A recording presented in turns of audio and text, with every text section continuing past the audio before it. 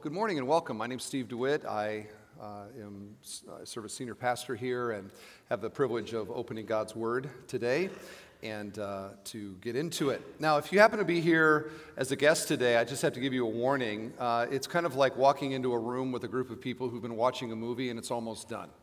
And being like, hey, what's going on? What's going on in the story? And they're like, shh, it's too long to tell you.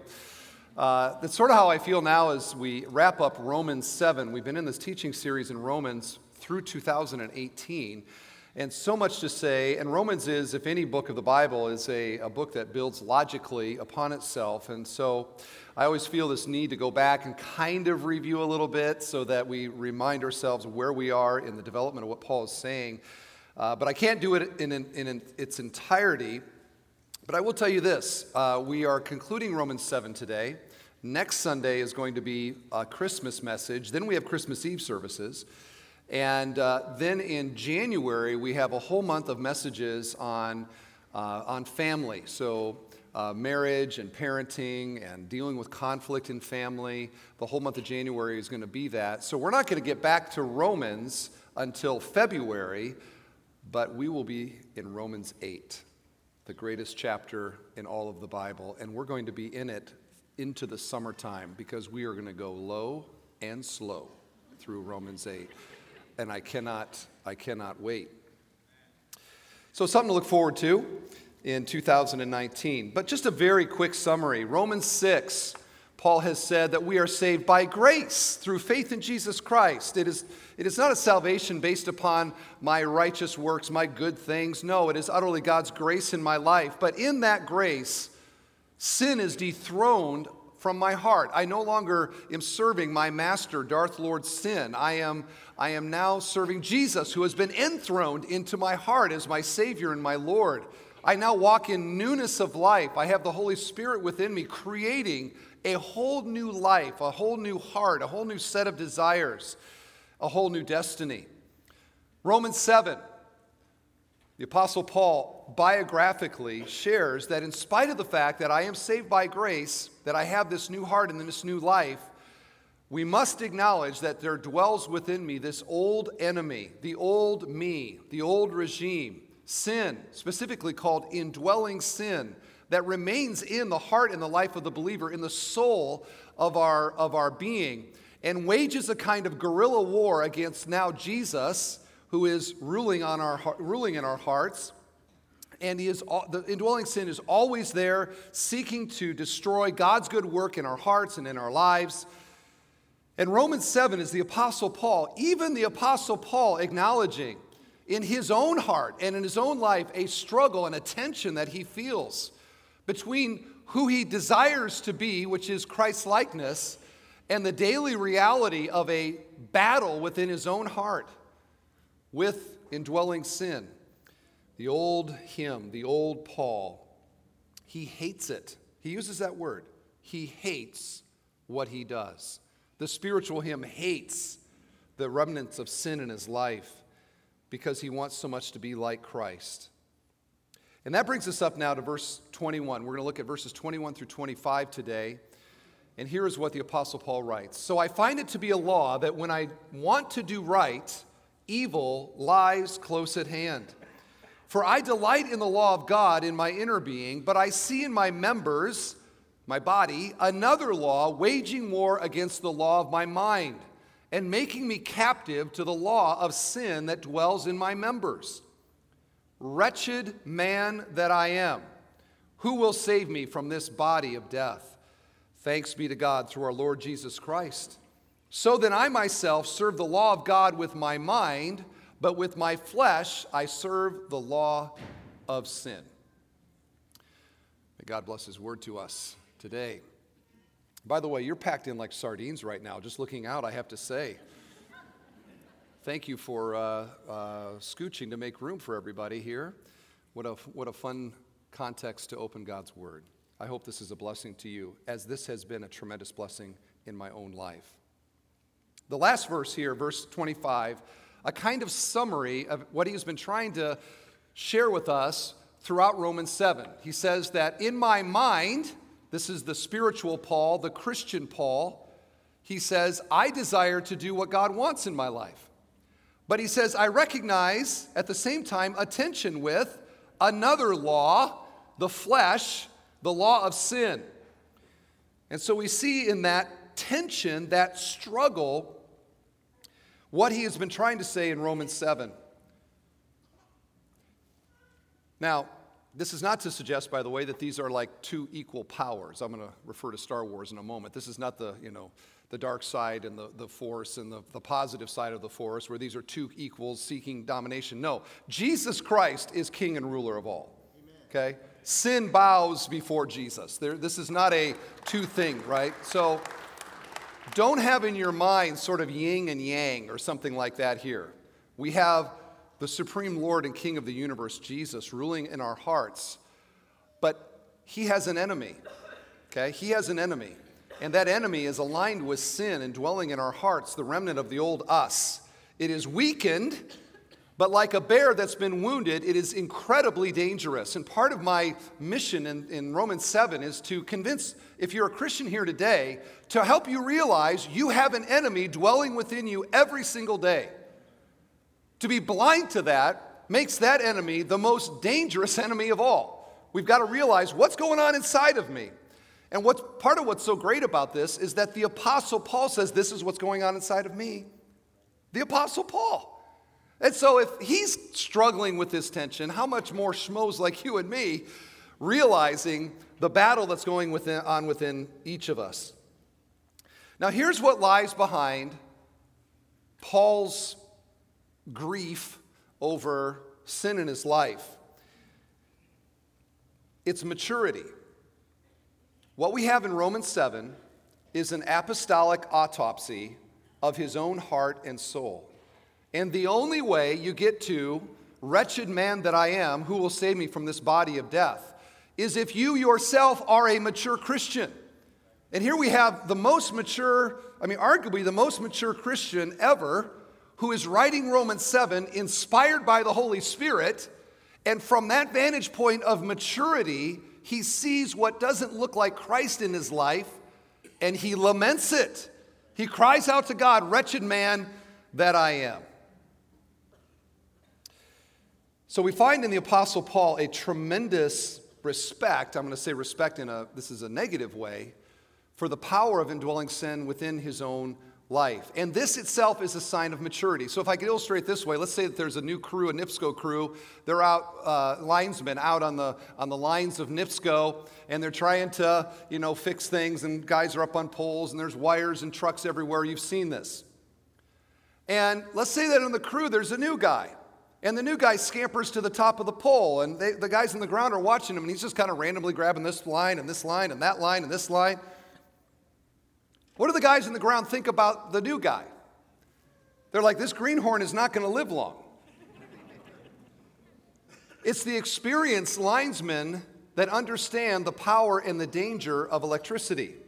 It is immaturity that doesn't recognize the power and the danger of electricity. And what we have here is Paul writing as an experienced spiritual linesman, understanding the power and the danger of indwelling sin within the life of every single Christian. None of us get away from this. All of us deal with this, the pastor in front of you included. So, thank you, Paul, for being honest. Thank you for having it in your wonderful letter that you hate what you see within yourself. Which brings us now to verse 21. Verse 21 is probably the most clear, simple teaching on how indwelling sin works within us in the entire Bible. In fact, the eminent Puritan John Owen wrote his entire book on indwelling sin from verse 21. So this is you're never going to hear, you might hear a better sermon from verse 21, but you're never going to hear a better verse than verse 21 as it comes to indwelling sin. Notice again what he says. So I find it to be a law that when I want to do right, evil lies close at hand. Evil lies close at hand. Now here's my summary of what he is saying is this. The more spiritually profitable something will be in my life, the more inner resistance I am going to feel to it. The more inner resistance I'm going to feel. Notice it's not when I go to do something wrong. Like when I go to rob a bank, there I feel something wrong. No. It's when I go to do something right, when I go to do something good, when I go to do something that's profitable somehow spiritually in my life or in the kingdom of God. Now all of a sudden, I find evil close at hand. Here's how one paraphrase says it. It happens so regularly that it's predictable. The moment I decide to do good, sin is there to trip me up. NIV, I think, says I have it here. What does it say? It's right there with me. It's right there with me. So what Paul is saying is this. While indwelling sin is powerful, it is also predictable. It's so predictable, he says, it's like a law. Like you can set your clock by it, the way that indwelling sin works. So notice he says, when I want to do what is right, okay, this is Paul desiring something that God would want in his life, something pleasing to God, something spiritually helpful, gospel advancing, others uplifting, personally enriching. I ran out of ing words there. That's all I had, okay? But anything that God would call good, when I have a desire to do that, he says, evil lies close at hand. It's right there in my face when I want to do something that is good. Now, part of this admission is that we never do anything as sinners in this life that is completely free from some taint of sinfulness. There is always, no matter the most righteous thing we've ever done in our entire life, there is always some little part of the old me that is somehow mixed in there with it. This is the deceitfulness of our own hearts. So to give you an example, well, Miss Susan, your service to the church this past year has been exemplary. I dare say I have never seen such dedication and faithfulness. Miss Susan hears that, right? She's encouraged by it. She's uplifted by it. But what also is pulling at the fringes of her thoughts? Is that all you have to acknowledge about me? I do wish others were as dedicated as I am. And now she's set up for the next time she has an opportunity to serve in this particular ministry for the dopamine drop of that word of encouragement. Maybe to do it so that I hear it, or to have things whispered in our ears like, they're lucky to have me there at Bethel Church. You deserve even better encouragement than what she said. Or perhaps this, Miss Susan, you must be saved because look at all the wonderful things you've done. And this is the subtlety of how indwelling sin works in our life. The more good something's going to be, the more I can just count on it, that there is going to be something inserted into my brain, a thought in my mind, that is going to take me down. Yesterday, I was praying over something. Okay, and yes, as I say that, I want all of you to admire that I was praying and amazing. But I was praying about somebody yesterday. As I was praying, I had a thought that came to my mind that was horrible. Like, I would be utterly embarrassed to tell you the thought that came to my mind. Like, sick thought. And I thought to myself, where did that come from? As I'm praying, I'm like, where did that thought, how did that, I don't want to think that. I'm not wanting to think that. I'm trying to pray. But into my brain comes a terrible thought. Why? And why could I watch basketball all afternoon and never have a thought like that?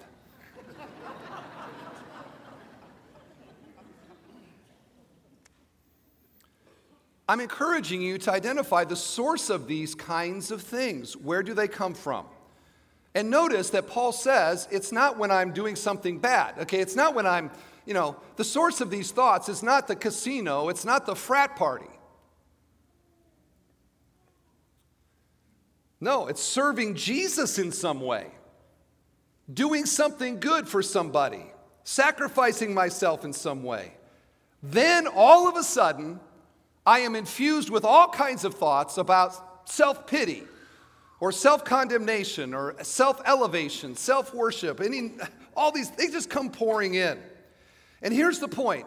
The better something is for me spiritually, the more resistance I am going to feel for it. And to recognize the reason I feel the resistance is not the Holy Spirit inside of me.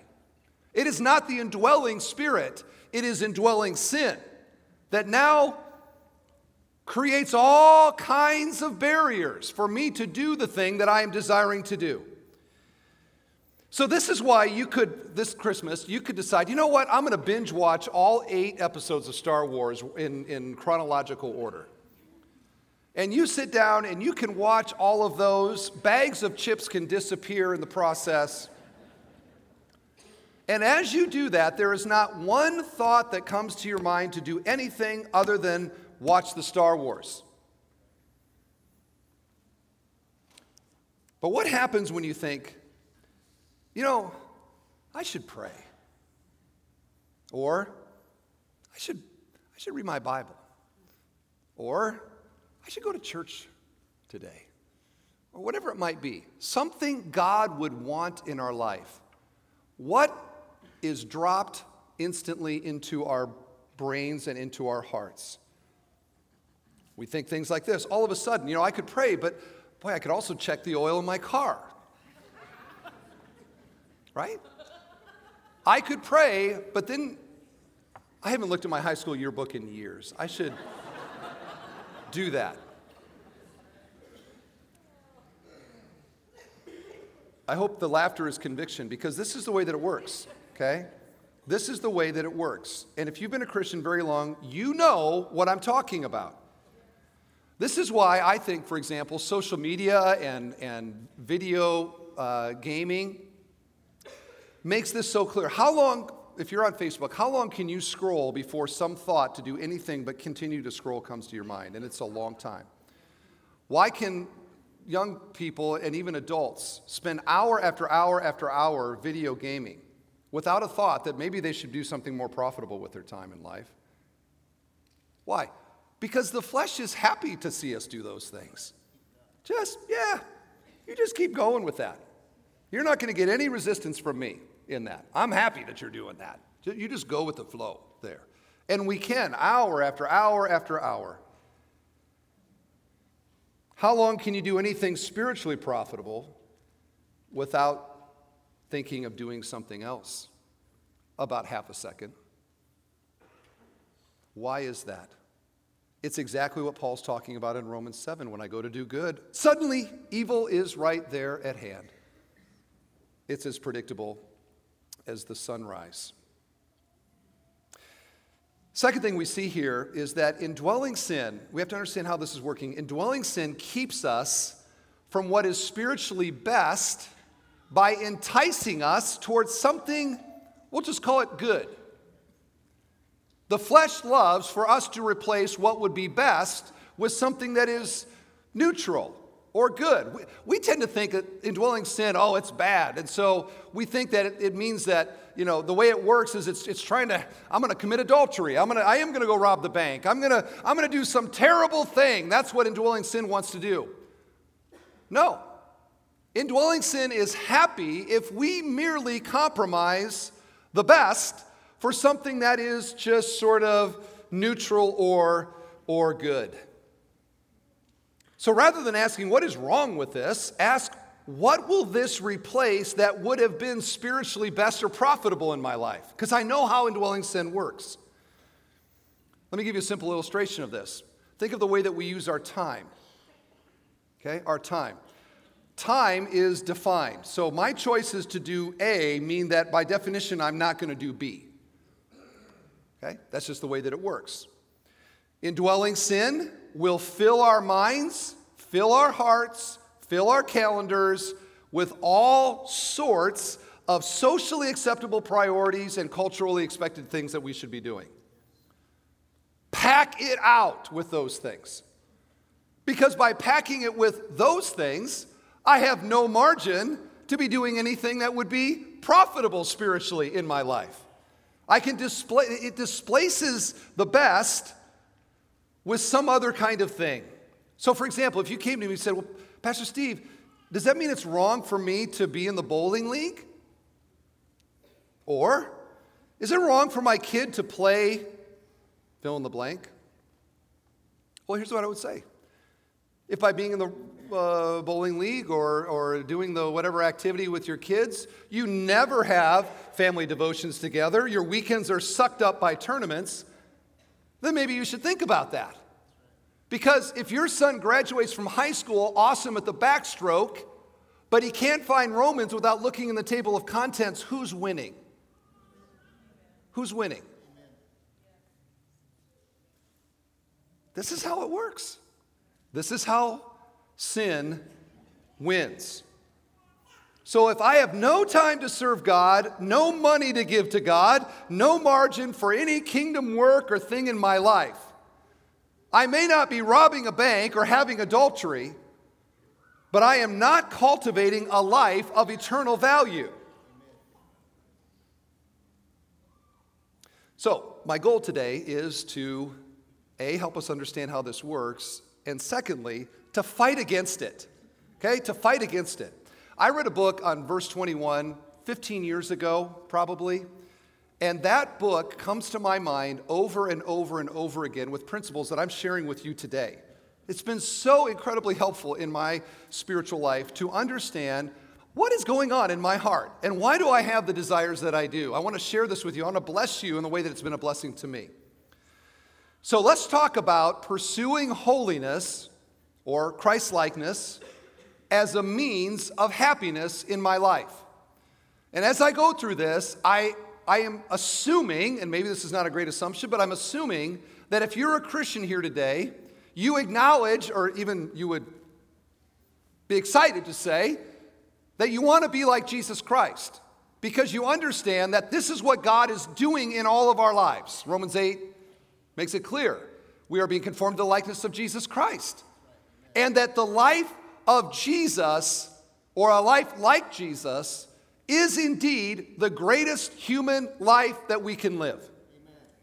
That it's far better than anything the world has to offer, and it's certainly far better than whatever indwelling sin's trying to do in my life. That holiness is happiness. Okay, I'll come back to that. A little preview. Okay, little preview. So how do we do this? The first thing I think is that we have to identify who is our friend and who is our foe here. Who is our friend and who is our foe? How do you know if a desire that you have that rises in your heart, how do you know if this is from our friend, the Holy Spirit, or is it from our foe, the world, the flesh, or the devil? And this sounds easy, but it really isn't, honestly, because our hearts are just factories of desires. Right now, if all the hearts here could be, suddenly exposed, all the desires go up on the screen, A, we'd be totally embarrassed. Secondly, there's a million desires represented right here in this room right now, on all different categories and levels. Our hearts are constantly pulsating with desires. Many of them are natural desires. So we want to eat because we're hungry, and we want to drink because we're thirsty, and if we're cold, we want clothing and shelter, etc. We have relational desires, so that I don't have to know you to know that you desire a friend and somebody to care for you, and we all want to communicate and share with one another, and we have just all kinds of, and these are the ways that God wired us and made us. Nothing wrong with them. But when it comes to the ones that we question, we have to identify who is it behind this desire? Who wants this in my life? Where is this desire taking me? Is this from the flesh, or is this from the Holy Spirit? And again, this is where what Paul calls the law of sin is so helpful, because while indwelling sin is subtle, it always goes in predictable ways, and it's always pulling us in predictable directions. And the Bible identifies what those are. This is Galatians 5. Where is the flesh taking us? Where does it want us to go? Galatians 5, verse 19. Now the works of the flesh are evident: And you'll notice here on the screen, I've charted these, okay? It's a chart, a comparison. The one closest to me, this is where indwelling sin wants to take us. Sexual immorality, impurity, sensuality, idolatry, sorcery, enmity, strife, jealousy, fits of anger, rivalries, dissensions, divisions, envy, drunkenness, orgies, and things like these. Paul adds, I warn you, as I warned you before, that those who do such things will not inherit the kingdom of God. So, indwelling sin always wants to get me here. Now, it doesn't mean that all of a sudden, I'm a sorcerer or, I'm drunk. Because indwelling sin plays the long game. It plays small ball. It's completely content for a baby step in any of these directions in our life. A small compromise of integrity. A small little give into this dimension, the lower nature that I have. Happy for that. It's not necessarily saying, I want immorality right now. No. But a step that direction means there might be another step that direction because it wants to take us down. And this list now is in comparison to what the Holy Spirit is producing in our life. This is Galatians 5, verse 22. But the fruit of the Spirit, or the work of the Spirit, is love, joy, peace, patience, kindness, goodness, faithfulness, gentleness, and self-control. So here's what I'm encouraging, is when I have a desire or a thought that comes into my heart and into my mind, to stop and say, hey, wait a second, which of these is this taking me? Is this a small step in this direction? Or is this a step in that direction? And let's just be honest, it's not like there's a lot of crossover between these. These are all really bad, and these are all really good. And what we want to do is, when we see something like this, a desire like this in our hearts, to say, indwelling sin, I see what you're doing there. I know who's behind this because I know how you work. And by the same token, when I find an inclination in my heart that's on this side, to be like, Holy Spirit, yes, I'm going to fuel that. I'm going to starve this. I'm going to feed this. But it means that I'm identifying which it is. Now, here's my anecdotal conviction, is that the vast majority of Christians don't even think about this. And what I'm encouraging you to realize is you have an enemy within whose pattern is always this direction, who is predictable in what he is wanting to accomplish in our life. See him for who he is and fight against it. Paul says in the same passage in Galatians, then after he gets through this list, he encourages us to keep in step with the Spirit. Keep in step with the Spirit. Another way to say, walk with the Spirit in the things that he's wanting to do in your life.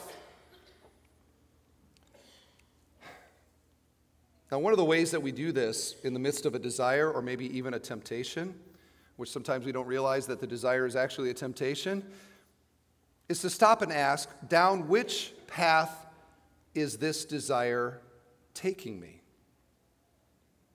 Next month is Family Month. One of our Sundays in Family Month is going to be about family conflict, which I know is completely irrelevant to our church, but just in case you have friends that maybe it could be helpful for.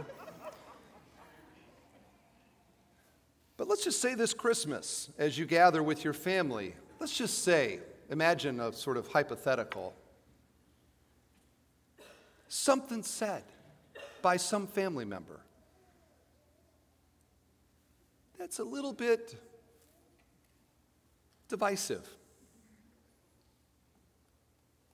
An argument is beginning. And the flesh loves dissension, right?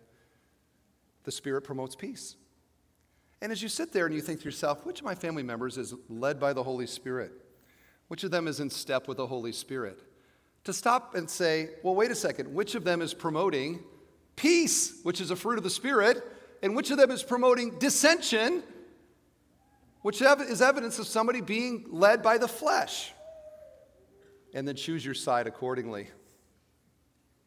It's a good practice, by the way, I don't know, at church business meetings possibly as well. Just throw that out. How do you know who is led by the flesh and who is led by the Holy Spirit? What are their words and actions and attitudes promoting?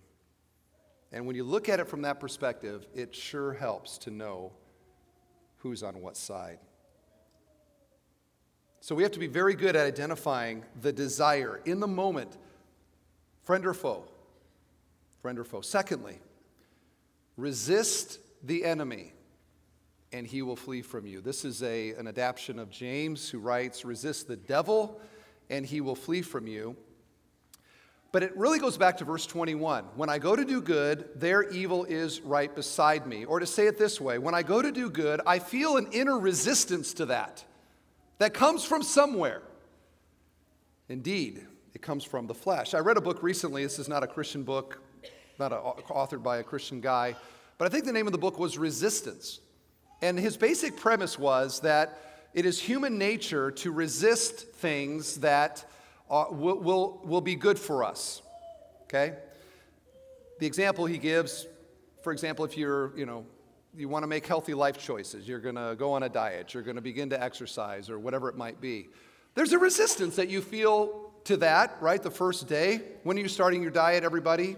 Always tomorrow. That's right, tomorrow. I'm going to get around to that because I have a resistance to it today. Or let's say that there's a family situation that requires forgiveness and healing and grace. How hard is it to make that phone call? You'll hold the phone, you'll think about it, you feel resistance to actually making the call. The point of the book is this, that if we can learn that resistance is actually a blinking light, that this is exactly what I ought to do. You use resistance against itself. And the principle is the same that I think Paul is suggesting here, is that when I feel an inner resistance to something that God would want in my life, to see that resistance actually as a kind of motivation to do the thing. Because the flesh doesn't care about us doing something that would be spiritually unprofitable. We can do that all day long. But the moment I think about doing something that would be profitable, now I feel an inner resistance to it. And as Christians, to resist the resistance and to identify who it is that's creating that resistance in the first place. That's the prism through which Paul writes this. For I delight in the law of God. This is verse 21. I delight in the law of God in my inner being, but I see my members another law waging war against the law of my mind and making me captive to the law of sin that dwells in my members. Okay, he says, in my mind, this is the spiritual Paul, the Christian Paul, I delight in what God wants in my life. But I also see this other thing at work in my body, that I'm not delighting in what God wants in my life. He uses military language here. He says that I see in my members another law waging war. The imagery there, think of a movie of, Vikings or something where, two armies going to battle and one's on one hill and all of a sudden here shows up another one and they're clanging their shields with the sword and that's what Paul's saying. On one side, I see what God wants in my life, but every time I hear this there's another army at work in my heart seeking to take me captive. He says, again, another military term. It's like a prisoner of war, okay? Prisoner of war. My wife's grandpa was a prisoner of war in World War II in Italy for the Nazis. And to be a prisoner of war is not a good thing, okay? Now, if you're like me, I grew up on Hogan's Heroes and, Colonel Klink and Stalag 13 and generally a sort of fun thing that they got to do there. Don't think that. You got to think Dachau. Think death camp.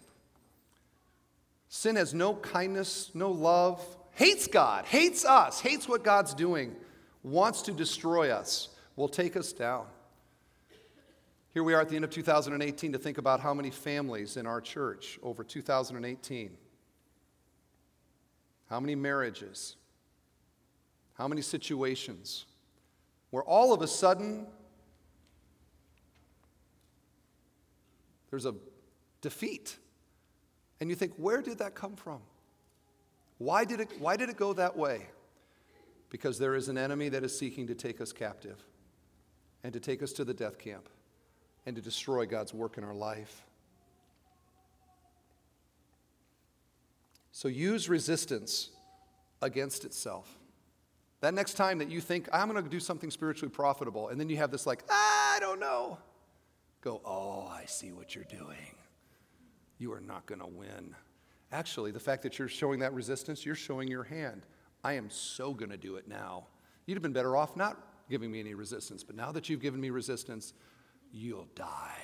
I'm going to go read my Bible now.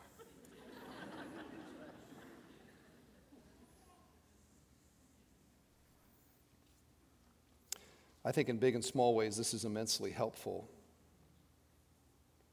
Just count on it. When you open your heart to something that God maybe is calling you to do, you're going to feel resistance to it. Just count on it and know what's going on and ask for the Holy Spirit's help to overcome. The last main point that I have in the message today is this. And this is really the foundation behind Paul's lament here, is for us to realize as a Christian, sin is misery. Sin is misery. Holiness is happiness. Now, for a sinner, it's the opposite of that. For an unbeliever, sin is happiness, but a very limited one. But for us as Christians, sin is misery, right? And that's what we hear from Paul. He doesn't want to sin. He wishes he would never sin. Is that your heart today? Like if there was a way, if we had some little tablet you could take on your way out today that would cause you to never sin again in your life, how many of us would do it? We ought to all want that, right? We don't want to sin anymore.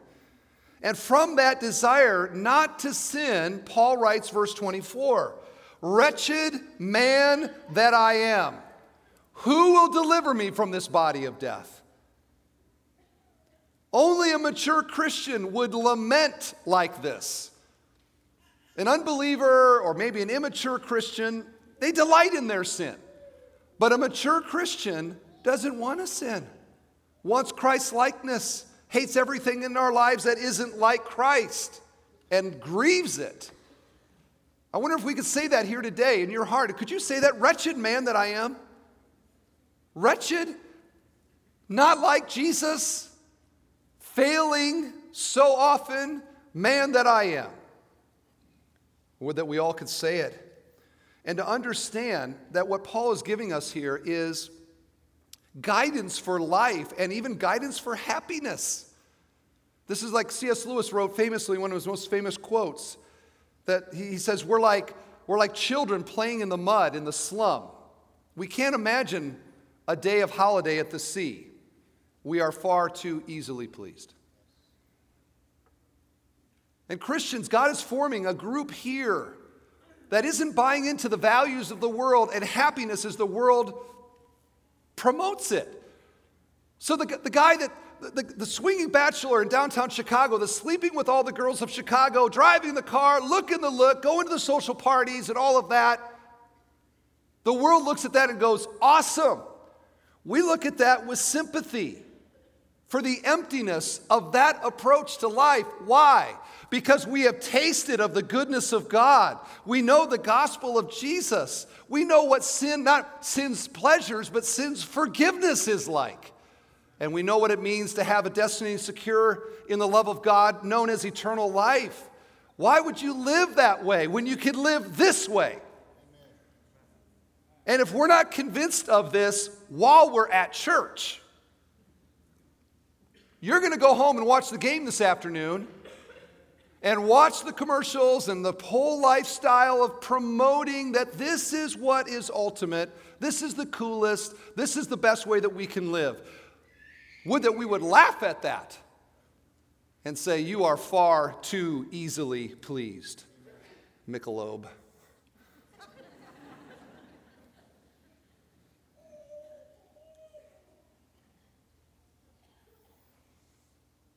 For Paul, sin isn't happiness. Holiness is happiness. Christ's likeness is happiness. The Jesus life is the ultimate life that has ever been lived. And the more my life resembles his life, the more that joy that was his is my joy. Amen.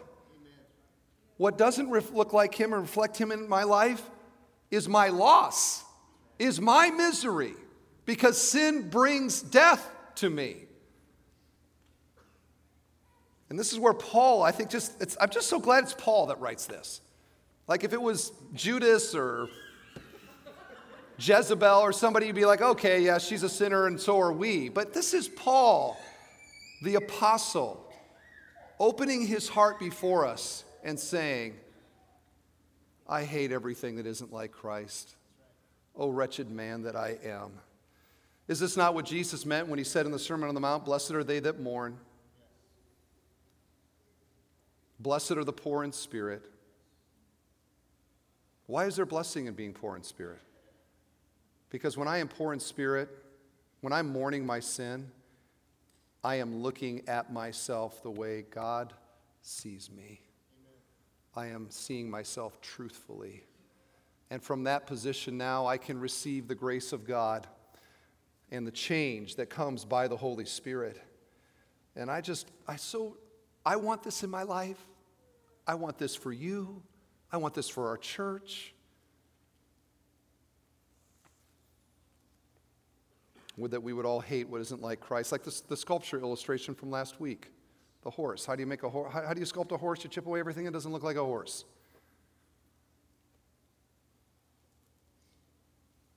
How do we become like Christ?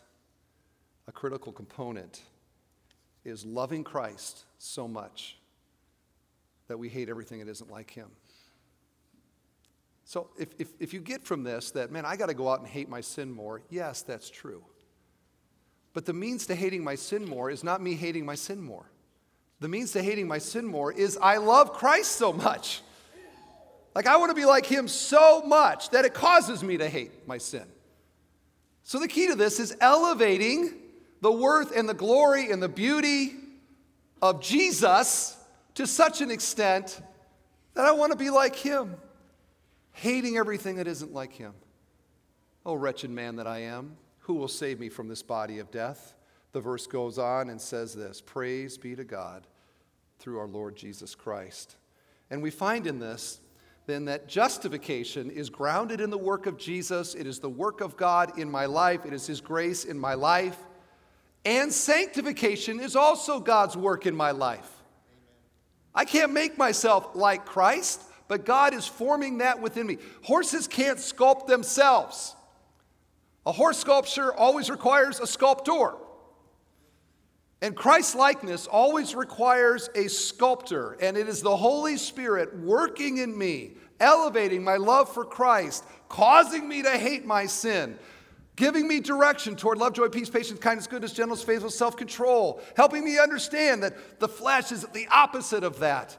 And as I live my life in the day-to-day, elevating Christ, identifying my enemy, fighting the resistance that he produces in my life, and I do that over time, lo and behold, I'm more like Christ.